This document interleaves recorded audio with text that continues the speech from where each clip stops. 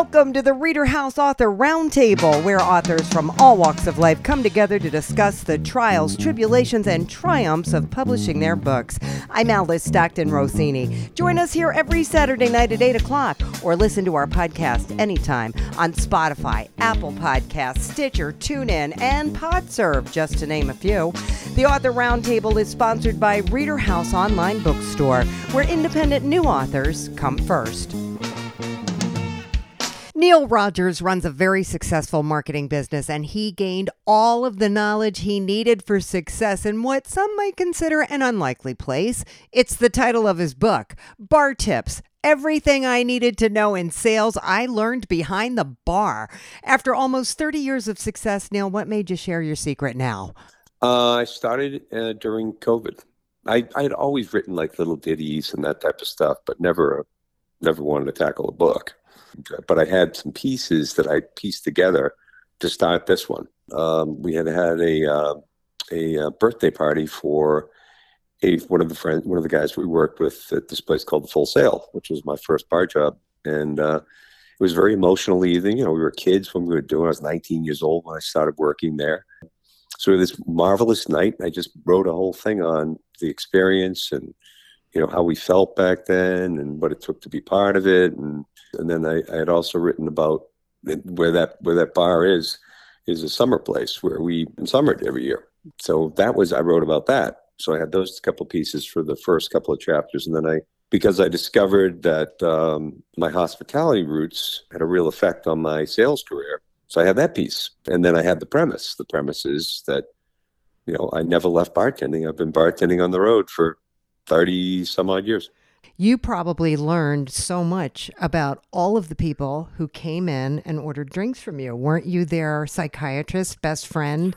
Yeah, I mean, everybody wants to know the bartender, right? Correct. So one of the big messages for people to glean out of it is work on your listening skills, right? So that, especially if you're going to be a salesperson. And that's what a bartender does. They listen to how your day went, what you're interested in. So it's kind of what you do when you're on the road selling. And I always tell people, and it's an old adage, 2 ears, 1 mouth, use them in that proportion. I do a lot of practicing on it now. I make sure that when I go somewhere, I always sit at the bar or at the counter, and I engage people, and I let them tell their story.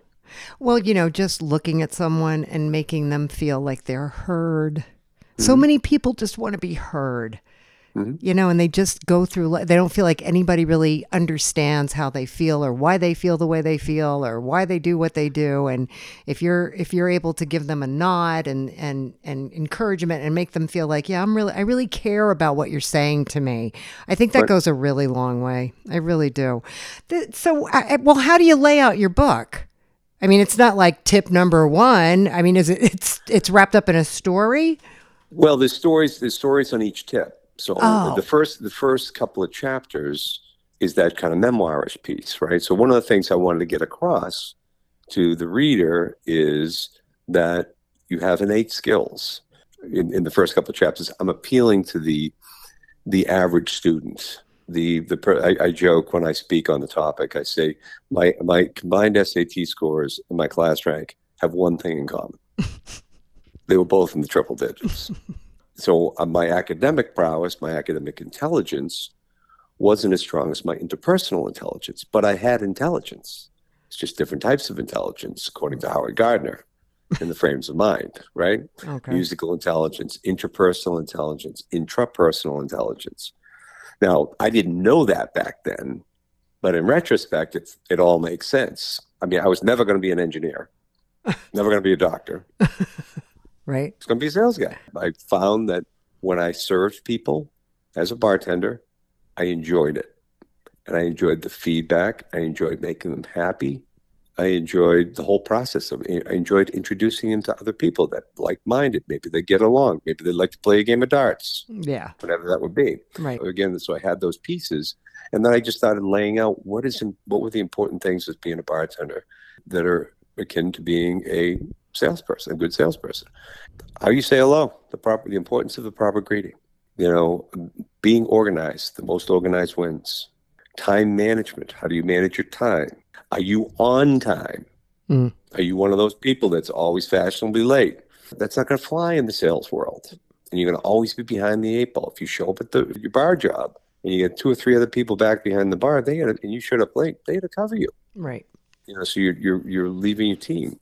What's your attitude? What is your aptitude? How do you look? What's your appearance?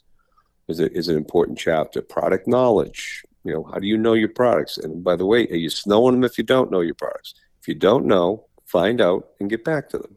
And then peripheral knowledge, that when you walk out of a hotel and you ask the doorman, where can I get a good steak? Right. That's peripheral knowledge. I see. Yeah. That's very important. And then we do a chapter on the armchair psychologist, which really gets into listening. Do you do it like, take so-and-so, for instance, he was doing blah, blah, blah, and this happened. Do you tell a story with each tip? Yes. Okay. Taking ownership when a business problem arises. Okay. Right? So I talk about how I came up with that, where that came from. It came from a mentor when I was in the food business, when I sold wholesale, when I sold from a food distributor into restaurants and hotels and whatnot. Okay.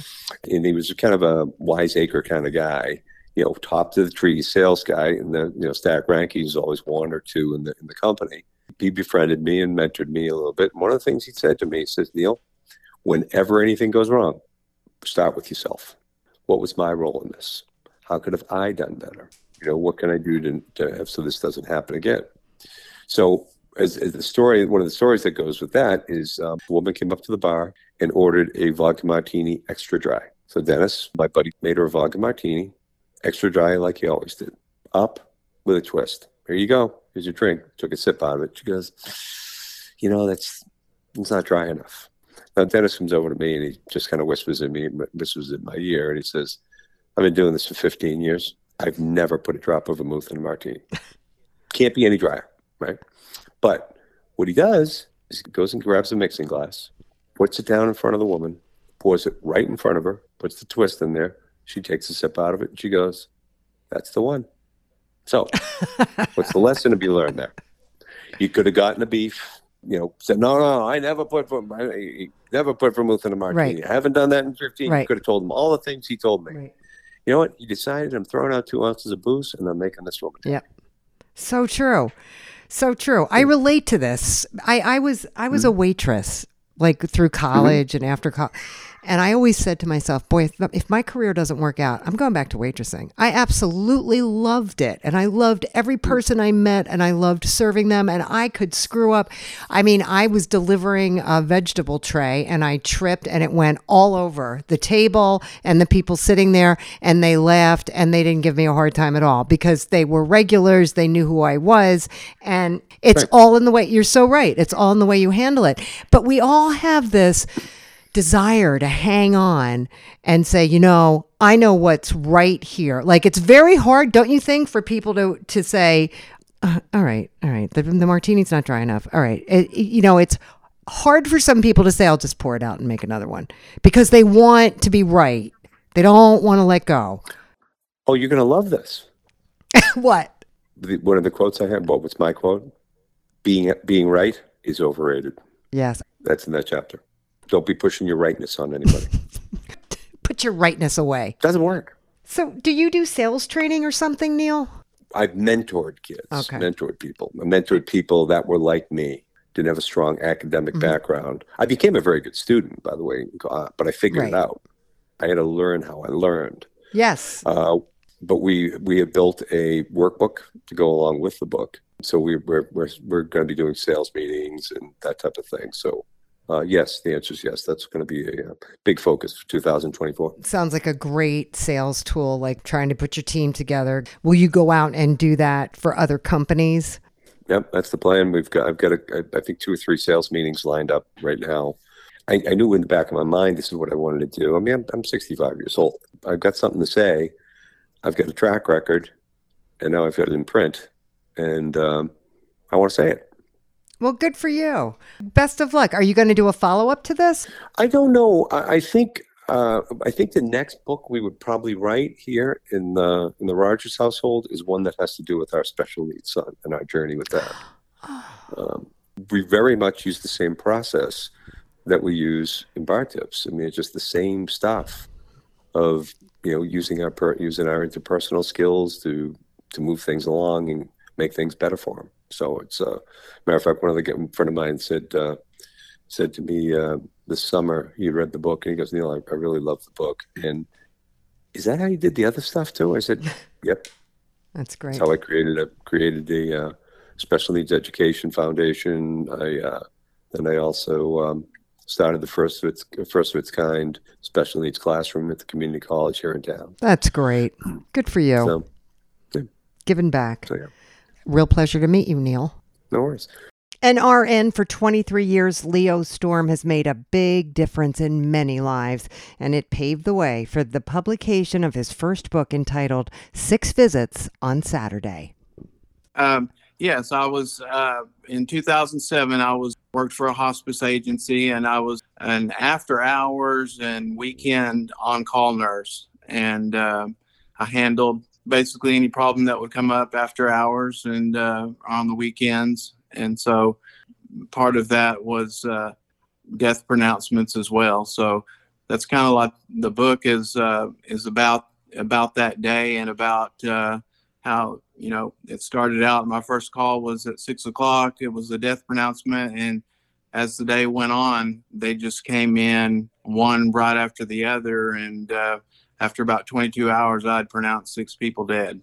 Had you ever done that before? I had pronounced a lot of people during the 4 years that I was there, somewhere maybe a little north of 170 people, but never 6 people in one day. It had been 1 or 2 maybe was the most, and 6 people in one day. You're dealing with 6 different families, 6 different sets of, maybe religions and things like that. So, I had to shift gears all day long, just trying to keep in the game and, and stay focused.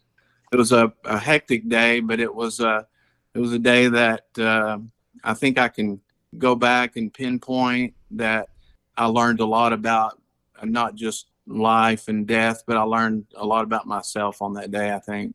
How do you tell this story? Kind of starts out, give a little bit of background about how I got into the nursing profession. Then from there, it just kind of dives right into the story, starting with the very first person that I pronounced, and then it goes on from there. Some of the chapters, there were interesting things and wonderful things about each of the people that I pronounced, and the families tell you all about their loved one. You feel like you kind of knew them, even if you didn't. And so I just went from one death pronouncement to the next, and some of those would delve off into other stories, other memories that I had during my career as a nurse, not necessarily in hospice, but might have been somewhere else that I worked. My second pronouncement was a lady, and during her life, it was all about singing. She sang everywhere she went, in the church, in the choir, at home, everywhere. So during the course of that visit, it kind of brought me back to a little boy that I took care of in a pediatric. He had just come out of the bone marrow transplant unit and had battled leukemia. He sang every day. He kept his little tape recorder, and it had an orange microphone attached to it, and he sang all day long. And so I kind of go back and kind of recount that story about how that kind of affected me, and it affected me in a very profound way. I felt close to that little boy my whole life, and I've written about him several times. One of my guest columnist pieces was about him, but it makes you feel a little bit sad when you lose them. We wound up losing him, and for me, that case I think left a lot of unresolved feelings for me about death. It brought out, a little bit of anger, some resentment. You ask yourself why all the time, especially when it involves children. My youngest one that I lost was 6 months old, so I had a lot of feelings that came out, especially when I worked with the kids. It was just a why, and it left me with a lot of thoughts and feelings about death that I'd never really had really thought through. It always came with the job. I mean, every day you deal with death, but I think the 6 people that I dealt with that day really made me start thinking about it, almost to the point to where it became an obsession. I would think about it all the time, and you would wonder, about your own life, when you would die. It brought out a lot of feelings like those, and so I think I felt good about writing this because if I had those kind of feelings, I thought maybe there's probably somebody else out there that has gone through the same thing. How old was this little boy that had such a profound impact on you? I met him when he was 3, and he passed away whenever he was 5. But this kid sang, he sang all country music, and he had all these songs memorized, and you heard them so much that you memorized them yourself after a little while. So he had a profound effect on me as far as it was so many great memories we had with him, and it made every day that he sang, it always, even if it was a bad day, it turned into a good day. You know what I mean? I don't even know how you deal, being a nurse, you deal with death all the time, but it doesn't sound to me that you're immune to it. Like, how do you deal with the families? How do you keep it together? It's one of the things you learn early on in your career. You learn, I guess, how to keep your own emotions and your own feelings in check, and you're just focused on, the matter in front of you. And, you're always expected to kind of know what to say and know what to do. And so you kind of have to repress a lot of those feelings. There were a lot of nurses that would have to pull out of a case for a little while and go to the bathroom and cry, or just whatever they had to do. But it's one of the things you learned early on is you've got to be the one, be kind of the rock, so to speak. And that's just pretty much how you get through your day. If you have to go home and cry, write about it, whatever, that's just something you do when you're not on the job. These 6 visits on a Saturday, were they people of all ages? Were they people that were expected to die? Were they all in hospice? They were all in hospice. I think the youngest one was like 48. My oldest one was around, I'd say 91. So with hospice, you basically qualify for it if 2 doctors agree that you have less than 6 months to live. So they were all people that had, illnesses that were inevitably going to lead to their death. What's your biggest question about death or fear? I don't think it's fear anymore. I think it's what's it going to be like after? Where do we go? Do we go anywhere? It's that unknown. So I think that's always been something in the back of my mind. I have set of beliefs that I kind of follow, so I kind of feel like I know where I'm going. But when it comes right down to it, you always have that question in the back of your mind. Is there something after we live? So that was, for me, that was probably the first and foremost question in my mind. And in terms of your readers, what do you hope to leave them with? Well, I think that the readers that I hope to attract to it are adults. Anyone that's been touched by death and have been left with some unresolved feelings because of it.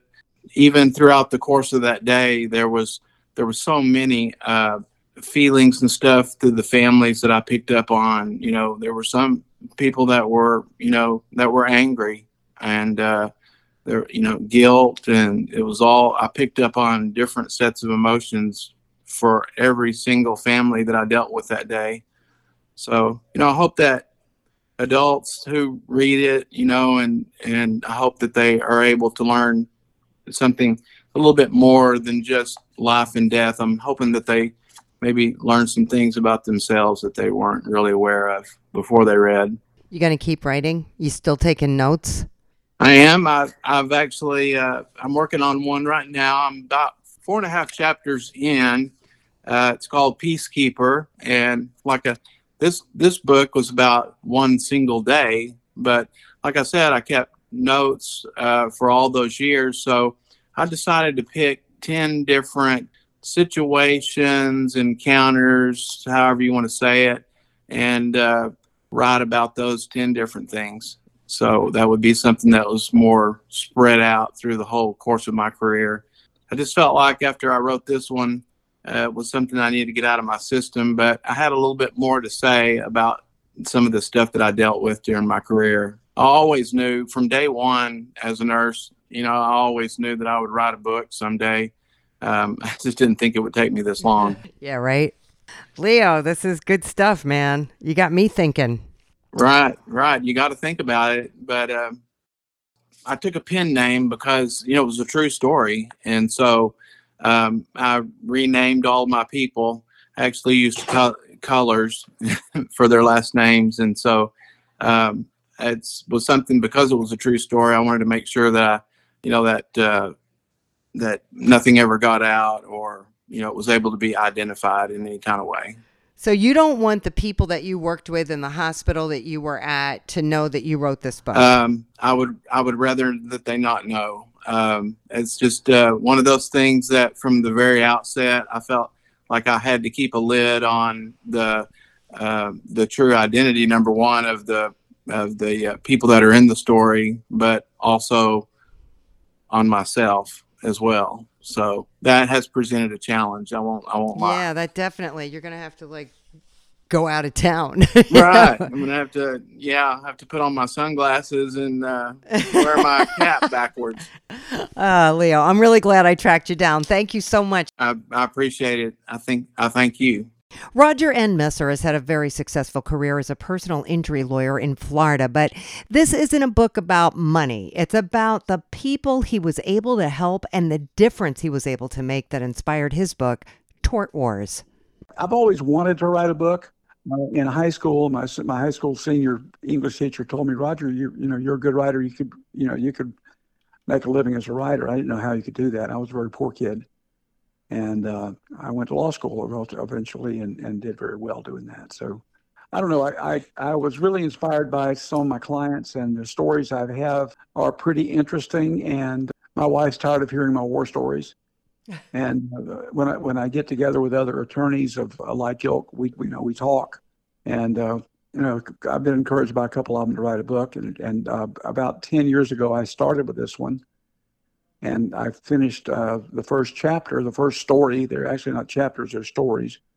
By far, it's about the best one in the book. I think it's the most meaningful case I ever handled. And I finished that draft of that one, and I showed it to him, and he read it, and he told me it was very good. I need to finish it. And I started, and then I got about a third of the way through, because I would do one, and then I would have a case to try and prepare for, and I'd put it aside. And I'd do another one, and the same thing. And then about 7 or 8 years ago, I got really busy, and I put the whole thing aside and forgot it. The pandemic came, and they locked the courthouse for 2 years. Oh. And I had a time to finish. Once I started writing, it flowed pretty easily, really. The only good thing for me that came out of the pandemic was it gave me time to finish my book. Tell me this. It's 25 distinct. It's like short stories. Okay. Some of them aren't so short. The whole book is 440 pages long, 444 pages, I think. Wow, that's a lot of book. And it's a lot of book. I actually had to chop it off. I had ideas for about another 6 or 8 books, but wrote some notes on some of those, and there's still some interesting ones out there. But I mean, at some point you got to stop. I think I could have written 2 books real easily. Yeah, it sounds like it. I don't know how it's going to do. It's when I finished the first draft, I was looking for a place to finish, and suddenly I had a real awesome case that it was a death case, and it resulted in my biggest verdict. That was in 2019. It was like a $10 million verdict. Wow. And it was the death of a young girl who was 18 years old, was already a college junior, brilliant, beautiful girl. She was driving her dad's brand new F-350 pickup truck. She lived in the country with her father, west of Fort Pierce, and she and her best friend were riding into town towards Fort Pierce in the evening. It was 7 o'clock at night, 7:30 in February, so it was dark. And she was doing 63 and a 65 according to her GPS when she took her foot off the accelerator 1 second before the two girls died. They hit a Prevost motor home going the wrong way at night with all the lights off, being driven by a 99-year-old man. Oh, Jesus. What else could go wrong in this picture, right? There's other stuff too. The guy had lost his license earlier for a mental problem, and two of his no good children helped him get his license back, and they cheated to do it. And he'd had his license back 23 days before he killed these girls. He lived in Michigan. And he was having a vacation with his girlfriend down here when the thing happened. And he had a gold digger girlfriend in the Prevost with him. She was the only survivor of the accident. We sued her too, and settled with her. We settled her part of the case for $1 million before trial. Okay, so I mean that was a pretty interesting story, and we got a bigger verdict than the insurance, and then we went to Michigan and busted the guy's trust. It took a long time. It wasn't that ended because COVID also locked the courthouses in Michigan, so it was like, until COVID was over, we didn't really finish. Right. There's a lot of stuff in there. One thing that inspired me to write the book early on was a lady, her name was Doris Trofe, and she asked me to put her name in the book. And Doris is a lady from Vero Beach, Florida, which is up the highway a little ways. And her daughter was killed by a drunk driver back in 1981 when I was just a really young lawyer. I mean, I haven't been practicing very long at all. And the guy was a foreign student from Venezuela. He was learning to be a pilot at that school up in Vero Beach where they trained all the 9/11 hijackers, the Saudi Arabian people that flew the planes into the World Trade Center. Yep. Because that place was famous for training foreign students who had money. Mm-hmm. Okay, so anyway, that's how that one started. But she came to my office. She wanted help adopting her two grandchildren, and she said she didn't know how she was going to feed them because her husband had a heart attack and was being retired from the post office. This lady was a telephone operator and had been told that within a year she was going to lose her job because of automation. And she said, we don't know how to feed them, and it went from there. The guy had no coverage, no insurance. You have to read the book to tell, we got $1 million from a couple of places. Back in 81, that was a ton of money. And it was, it's how we got there is kind of interesting. I say I've always been a very small law firm. I never had more than 2 or 3 lawyers in the law firm wherever I was working. So this woman was able to raise her grandchildren. Oh, yeah. And she also went on to become the state president of the MADD. And she went to Tallahassee on a regular basis and lobbied to have the law changed from legal limit for alcoholic blood sugar from 1.0 to down to 0.08. And she succeeded ultimately, but it was a long struggle. Things she did, and looking at her determination, she's only referred me at least probably over the years 10 or 12 cases. Wow. A couple of them for 7 figures. I mean, this lady was in fact, after the book was published, I, of course, bought her. I've had several meals with her. I bought her lunch and gave her a signed hardback. So, that's the third story in the book, and her story is pretty interesting. Well, it's nice to hear that, it's not just about winning a ton of money. It's all about the people. The whole thing is not about the money. It's about the people. Yeah. Okay. And it's not about criminal law, except there's a lot of crimes in the book. We represented victims. There was one attempted murder case in the book. I call it attempted murder. And the kid that committed the crime was 16 and was treated like a juvenile. He was, he slapped on the wrist. But it was bad. But my client in that case was a 19-year-old kid who graduated from high school the year before and was going to college. And his friends that were 18 had just graduated from Fort Pierce Central High School, and he was invited to a graduation party out west in the country, west of Fort Pierce. Had some kid lived out there, and they were maybe 50 kids in the crowd there. They were standing around. Someone in the middle was talking. They were all milling around. And this one kid who was not invited to the party drove up in his car, left the motor running, and got out and then sneaked up behind the crowd and decided he would try to set a nunchucks on somebody he didn't know. And he hit my client in the head with nunchucks and fractured his skull. And then took off running, got in his car, took off, and the other kids were chasing him, and they wrote the tag number down, and less than an hour later, the police were at the guy's house, and the car was still warm, and the bloody nunchucks were on the seat. That story it has a good ending. Most of my stories have good endings. I over my career, I probably won 90%, and I've handled a bunch. I don't mention any of the horrible losses. I've only had a few. But I remember them all. But I try to learn from any time. Any lawyer that tells you he's never lost a case, right, has never tried very many. Yeah. Okay, that's just the way it is. But it's there's a lot of human interest. It teaches a lot. If they look at it, it'll teach a lot of people about what their rights are, and their rights are under attack right now. By the way, in fact, between the time I finished and the time the book got published, the book was published in April. In March, the Florida legislature went and changed the law to make it worse. We got a horrible legislature right now. It sounds like a great book for a law student. Well, it would be. You know something? I was down at the Miami International Book Fair, and at least half of what I sold were to law students or to lawyers. Yeah. Including 2 lawyers on a firm that I've beaten a couple of times, a big defense firm.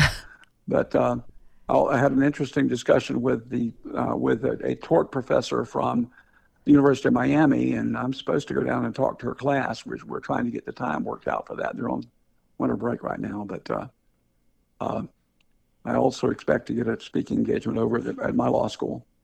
I've had some discussions regarding that. That hasn't been set yet, but it's really not so much for lawyers, although a lawyer would like it.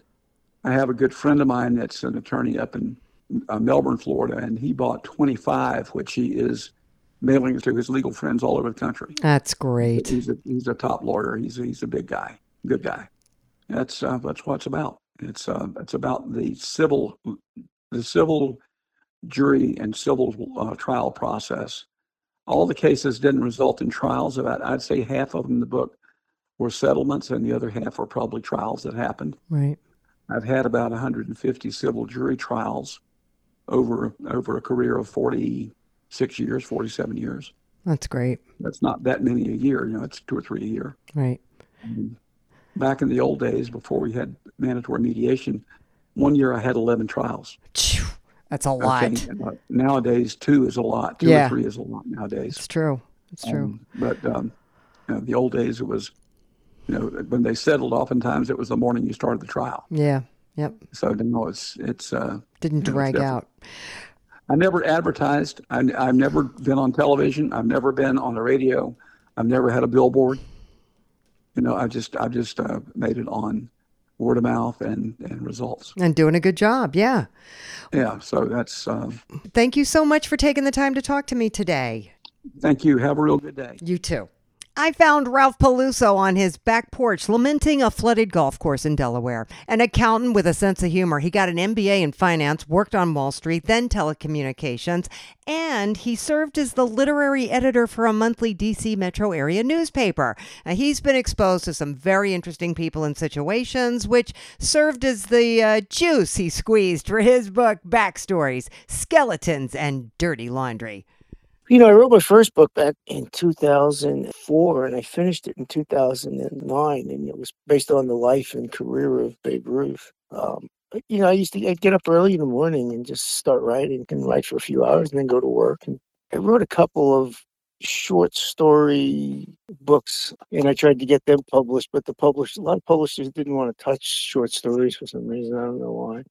One day, the situation happened here in the community between couples, and I said, I have an idea for a story, and that's when I wrote Backstories. I actually wrote that in 2 weeks. Skeletons and Dirty Laundry. Well, I think everybody's lived in a town where there's shenanigans going on. Yeah. What kind of shenanigans we talking about? We exchanging keys in a bowl? It should have been that simple. There was husband and wife, a couple of kids, married at least 40, 45 years. And then there was a same-sex gender relationship, two women that had been in that relationship for about 37 years. And the wife and one of the partners took off. They shook the community, broke up the marriage. They went off into the sunset. The husband went back to Pennsylvania. Oh. And the second partner still lives here, I guess. But that led to, a lot of consternation and thought. And then I sat back and said, you know what? There's a lot of truth to that, because even in most families, it's not what people tell you oftentimes, it's what they hide. That's where the stories lies. And that's when I sat down and decided to put a novel together and came up with the concept of backstories. When I read your synopsis here, I was like, wow, serial killer, con artist, dominatrix. I wonder if any of this is true. Like, well, what did you have to draw on? Yes, things like that. Look, the best of fiction is something happened where you've saw inside your life that you've put down on paper and created it into something else, right? I say, Shakespeare said the world is a stage, and I tell people that every day there's an act out there. You just have to look for it.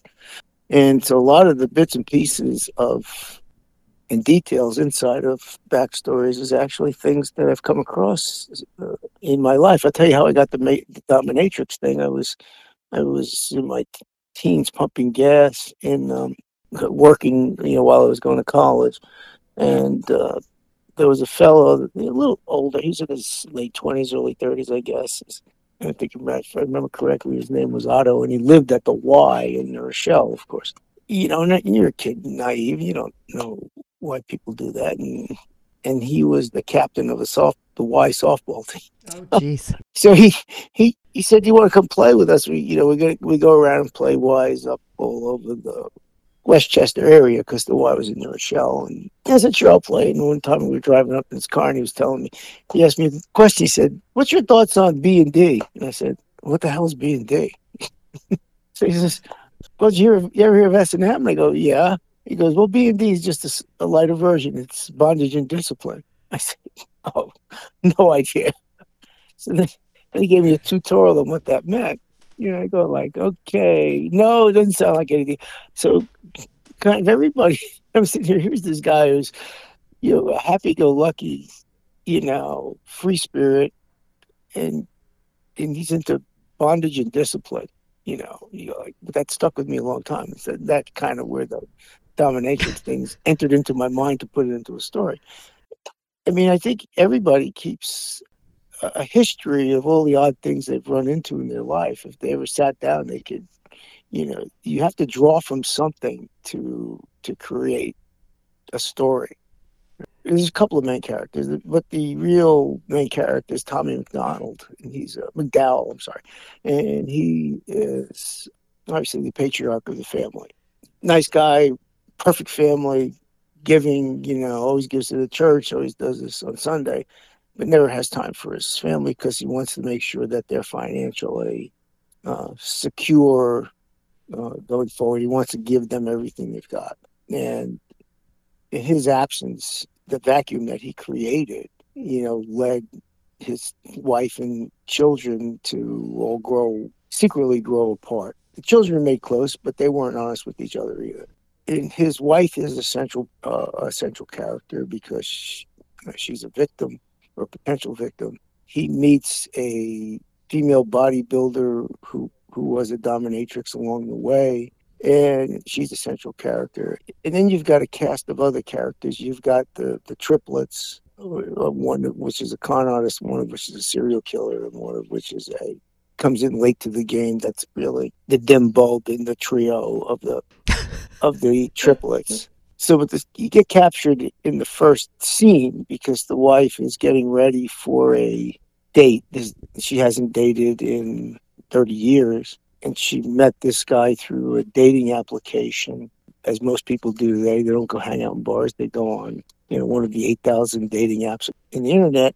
But this guy's got strange request. He wants her to dress up in a costume, with a mask, and he's going to come dressed as a fox.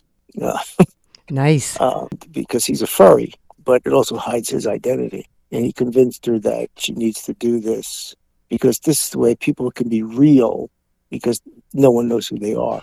And they wouldn't reveal themselves until after the third date. So you get captured in that first thing, like, what the hell's going on here? And, she reflects that was, 2 or 3 years from her divorce. So that's kind of sets the stage. And he turns out to be, he's a serial killer. Oh my gosh. But she doesn't know it at the time. So you kind of get pulled in. And I find that the read actually appeals more to female readers than it does to male readers. I found that the people who do read it, after getting into that, they generally finish inside of 2 days. Jeez. Okay, so who's reading your book? Are you doing book signings in the town where this stuff was going on? Yeah, I did a book signing in Alexandria. I'm going to do one here in Bridgeville. But see, the whole thing is, although it's based upon that was kind of the thing that kickstarted the process, but you wouldn't know from the book that it's because of an incident here. Okay. Right? That just got me going. So, like, look at that family. Everybody thought they were perfect. The two female partners have been going together for 37 years, no problem. This husband and wife happily married together for 45 years, no problem. And all of a sudden they disappear on each other. Yeah. There's a lot under that surface that we don't know about. And right. That's what kickstarted the writing process. The setting is in Boca Raton, Florida. Okay. And, one of the reasons I picked that, I needed a place with a small police department with very little violent sexual crimes. Yeah. Because, this way that's what the serial killer, where he targeted his victims because he would fly under the radar screen. Right. And he could, because it was in a town where nobody would think that was even possible, right? Exactly. Yeah. Nice. Do you wind it up in this book, or is there a sequel? There's always a sequel because, I was thinking about keeping the detective character Ralston and actually bridging him into another novel. Well, thank you so much for making yourself available for me today. I appreciate it. Thanks. Appreciate your time. We hope you enjoyed this edition of the ReaderHouse Author Roundtable, where authors from all walks of life come together to discuss the trials, tribulations, and triumphs of publishing their books. I'm Alice Stockton-Rossini. We hope to see you back here every Saturday night at 8 o'clock, or listen to our podcast anytime on Spotify, Apple Podcasts, Stitcher, TuneIn, and PodServe, just to name a few. The Author Roundtable is sponsored by ReaderHouse Online Bookstore, where independent new authors come first.